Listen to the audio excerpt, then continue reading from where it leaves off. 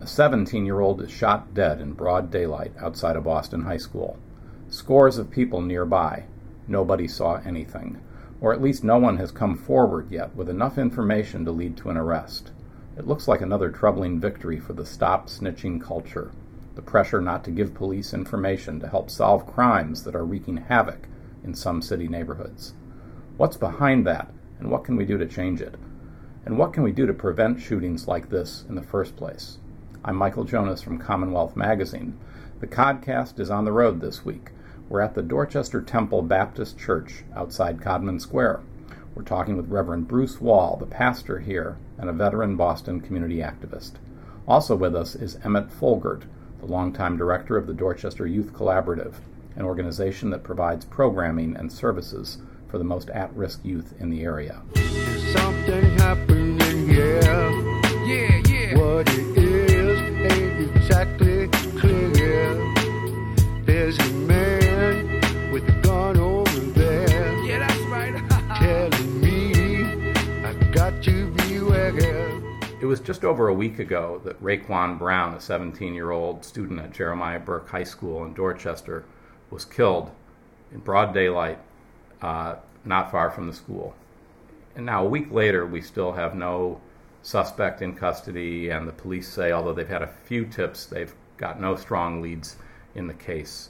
And it's sort of raised the specter of what people called over the years the stop snitching culture, and the inability to get information from the community when horrific crimes like this occur. Is this troubling to you, Bruce Wall?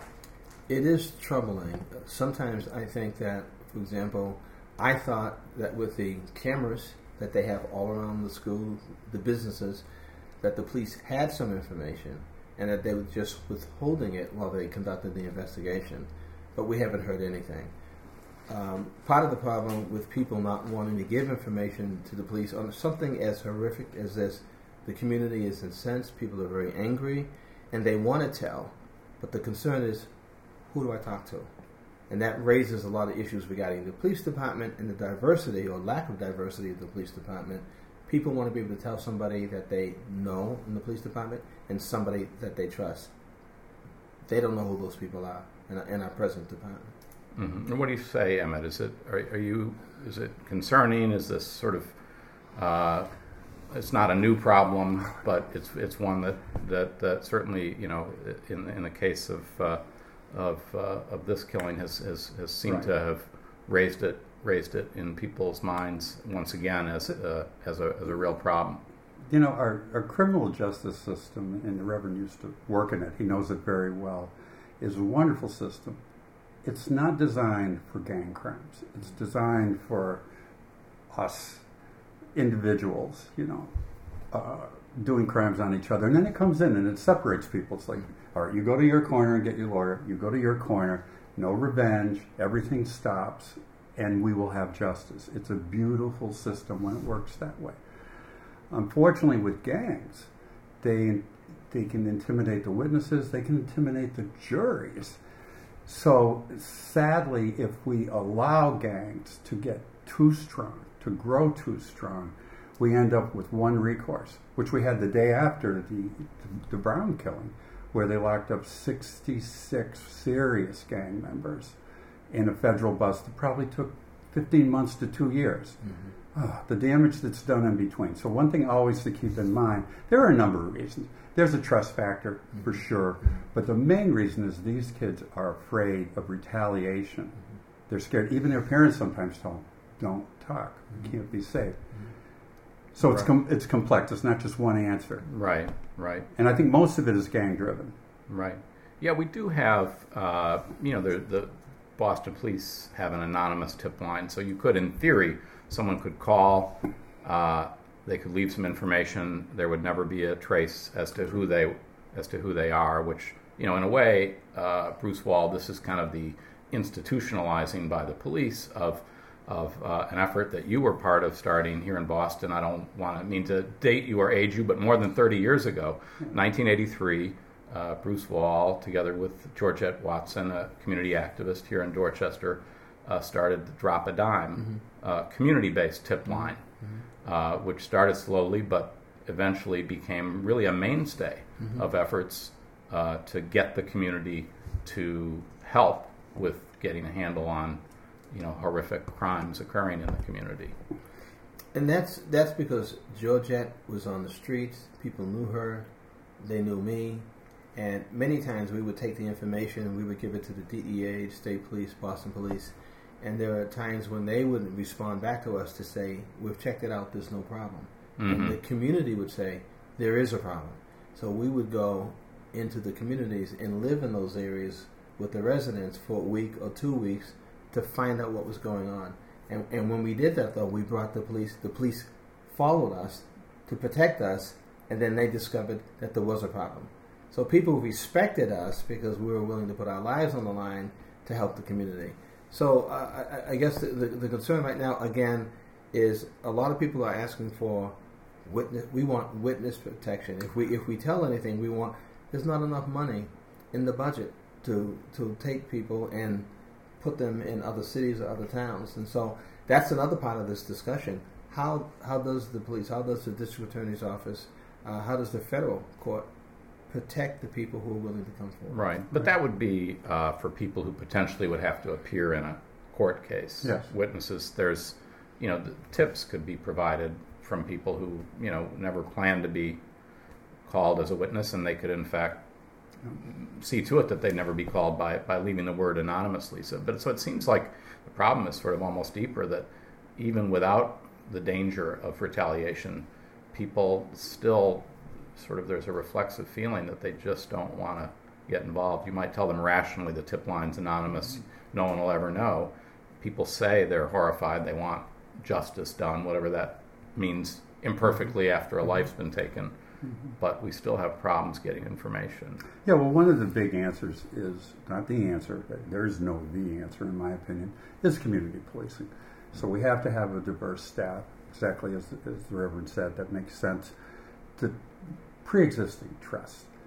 You don't want to approach especially a young person who's been traumatized. I mean, I've been in murder scenes. I've been traumatized. I know exactly what that is. I had a boy die in my hands. These things happen. You need a pre-existing relationship. It would be best to have a pre-existing relationship with a trusted adult that the young person would have that would allow them to talk. The other thing is, a lot of young people don't know that we don't need the whole story. It could be he was wearing green Jordan sneakers. That can break a case. Right, and that's what we did years ago. We would say to people, this is the information that we need. We don't need all of this, but just give us a little. And I don't think people know what it is that they're supposed to offer up. And they could have stopped 25 people and taken photographs from that day near the scene, and one of them had green Jordans. And then it gives the police a place to start. At least give them a place to start and let them do their job. But we've got to let the public know that that's helpful. They don't have to know the whole thing. It's not like a TV case that many of us are addicted to. And so, Bruce Wall, on this issue of community trust and relations with the police, where would you say we're at? Again, several decades into what has become popularly to be known as community policing. I think during the time even Mickey Roach was the commissioner is when that sort of term came into vogue, and we talked about that. But it was different back then than it is now. We had Willis Saunders, Joe Carter, I can name Billy Celeste, I can name the number of black officers of position of power, of rank, superintendents and sergeants that people could go to and tell their stories. We had a shooting right across the street at the church where the lady was grazed in the head and the cars were shot up. I went outside, yellow tape, and I looked around, and I wanted to go under the tape like I used to and talk to one of the officers. I didn't go under the tape because I didn't recognize any of the 30 officers who were there. I didn't know any of them. Really? And then there's in the paper today, there's a story about Manlio, Larry Ellison with Which Manlio. is what, for people who are listening? The Massachusetts Association of Minority Law Enforcement Officers, again, having an issue with the police department regarding diversity issues.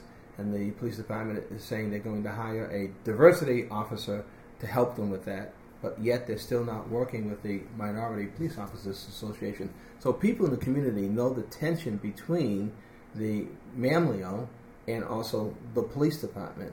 And they're saying that if the black and brown officers are not treated with respect, those are your fellow officers. How do we expect to be treated? That is an issue. That's in the mix. There are really important public policy issues here. For a while, there was a court order to hire one minority officer for every white officer, and we got a lot of excellent officers out of that. A lot of the people you just mentioned, a lot of the people you and I know personally, they're all retiring right now. Right. They came in a similar time period, and they're retiring because, of course, the Supreme Court made a decision based on the Boston Latin School case that shot down quota-based affirmative action. We can't guarantee outcomes, we can only guarantee access. Well, here's the problem. We have 100% military preference, veterans preference in Boston, 100%. So if none of us were in the military and we got 100% on a test, somebody who just passed, say the passing grade was 80, they get the job, we don't get the job. And we are filling our classes. We had classes of what, like a class of 55, and there were only like 9 white cadets. Is that right? So we are headed for Ferguson territory. We are headed for an amazing, we think we got a problem now. We've got a public policy issue. They are trying to get around that. Yeah, I think this commissioner I know, Ed Davis, I mean, they were strongly opposed to that. And that will be helpful. But we need to change that. It also discriminates against women. How many women are in the military? So do women really have access to be in our police department if we're giving 100% access? I think they're being discriminated against too. All women, regardless of their color. So again, just to push that a little, I saw one of the recent classes. I was driving down Truman Parkway, and they were jogging or running through the street. I looked and I saw a large group of 30, 40 recruits. There were 3 people of color, males, in that team. And I went and I talked to the black officers, and they said, Bruce, 2 of the black recruits are from other cities. There's only 1 that has the potential of being in Boston. People in the streets see that, and they're concerned with having somebody that looks like them in their community walking their beats. I'm concerned about it. And many of the officers move into Boston for 6 months to meet the residency requirement. They didn't grow up here. They don't understand the city. This is a problem. So it's deeper even than just very deeper, just race. Now I just want to turn for a second, sort of open the lens a little wider. So today, I think really as we're speaking here on Thursday, the funeral for Raekwon Brown is taking place right now at the Charles Street AME Church. At this moment. And I was reading in the paper this morning that last night there was a vigil at a church in Jamaica Plain that it was called because of the horrific massacre in Orlando. But the article said that at the vigil they read off the names of the victims in Orlando. They also read off the names of the victims of the Charleston church shooting in South Carolina. And they also read off Raekwon Brown's name. And I guess what struck me about that was that killings like that of Brown have become kind of almost the background noise in American life. I mean, a major mass shooting gets headlines, but we have sort of normalized the everyday killings that occur in urban neighborhoods. I think yesterday there was a filibuster on the U.S. Senate floor around gun control issues, and one of the senators who spoke pointed out not to in any ways try to compare body counts or minimize the horrific tragedy, but they said since the 49 people were slaughtered at the nightclub in Orlando, over 100 people have been killed throughout the U.S. by guns. So do we, I mean, is that sort of a kind of form of terrorism? It happens sort of in drips and drabs, 1 and 2 people killed, but in certain neighborhoods, should we be thinking of it more as kind of urban domestic terrorism in the same way, or not the same way, but we don't really give it the attention that we do to these other events, right? And we could do something about this. We've got new analytics now that show that 85% of the gun violence occurs in only 5% of the areas. We know exactly where they are. We know what time this gunfire occurs. We can flood those areas with opportunities, with mentors, helping these young people have too much to lose to be involved in this stuff. And we're not doing it. We need to focus and finish. Go in there and do real gang prevention. Going back to the gang stuff. Look, we've been through this with the Code of Silence in Charlestown, with Whitey Bulger, with Omerta or something, the Italian gangs. Right. Every time you get real solid gang formation, it short circuits our criminal justice system. We might as well not live in America. Warlords start operating in these tiny areas. Don't get it started. It's not all of Dorchester. It's not all of Roxbury. It's not. But if you have the misfortune to live there, you are living in a war zone.